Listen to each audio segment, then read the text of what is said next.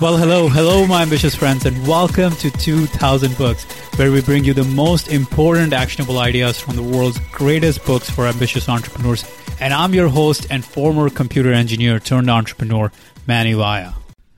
In the book Succeed, Dr. Heidi Grant Halvorson talks about the idea that you should stop trying to do your best. You know, the words, I will do my best, they are really dangerous. That statement, I will do my best, it's a dangerous statement. It's an insidious statement, and it will take our dreams to our graves. Now, you might be thinking, come on, doing my best, isn't that what I should aspire to do? Well, let me explain. You see, when you are setting goals, it's really important that you don't tell yourself, I will do my best to achieve, because it's a weak statement. There is no commitment. Instead, you need to say, I will do this by this. I will accomplish this by this date, by this specific timeline, the deadline, whatever it might be for you. You need a very clear commitment in order to go after it. Now, why is this important? You see, in order to achieve great things, you need metrics to measure yourself by. Measurable inputs, measurable outputs, measurable results. You need to be accountable to these specific metrics, not quote unquote your best. Your best doesn't really have any metrics. There's no way of evaluating where you are. So I will do my best is not a commitment. It's a flimsy statement. I will do my best. There is no metric to that. It's all in your head. And you can have 1,000 reasons why what you did today was your best, even though you know there is so much more you could have done. You can have 1,000 excuses for quote unquote what you did today was your best, even though it never met the real big criteria you could have had. You see, your best is not good enough because there is no definition of best.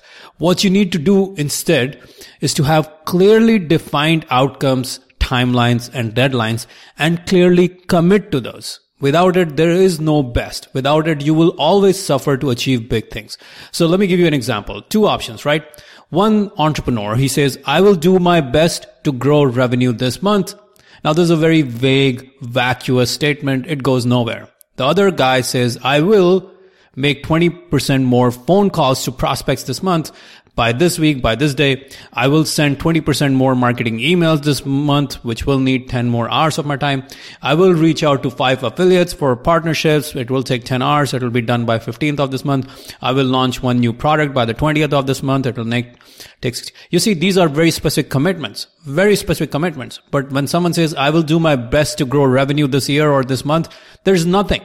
It's vacuous. It's empty. It goes nowhere. So it's really important to understand that if you are chasing greatness, if you are chasing big goals and big dreams, it's not going to happen by quote unquote telling yourself that you will do your best.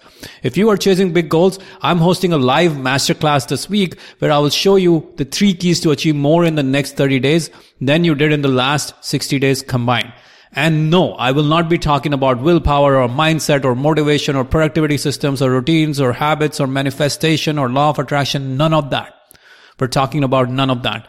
In fact, if what I will teach you here it doesn't even require you to work any longer than usual, but it will get you the results you want.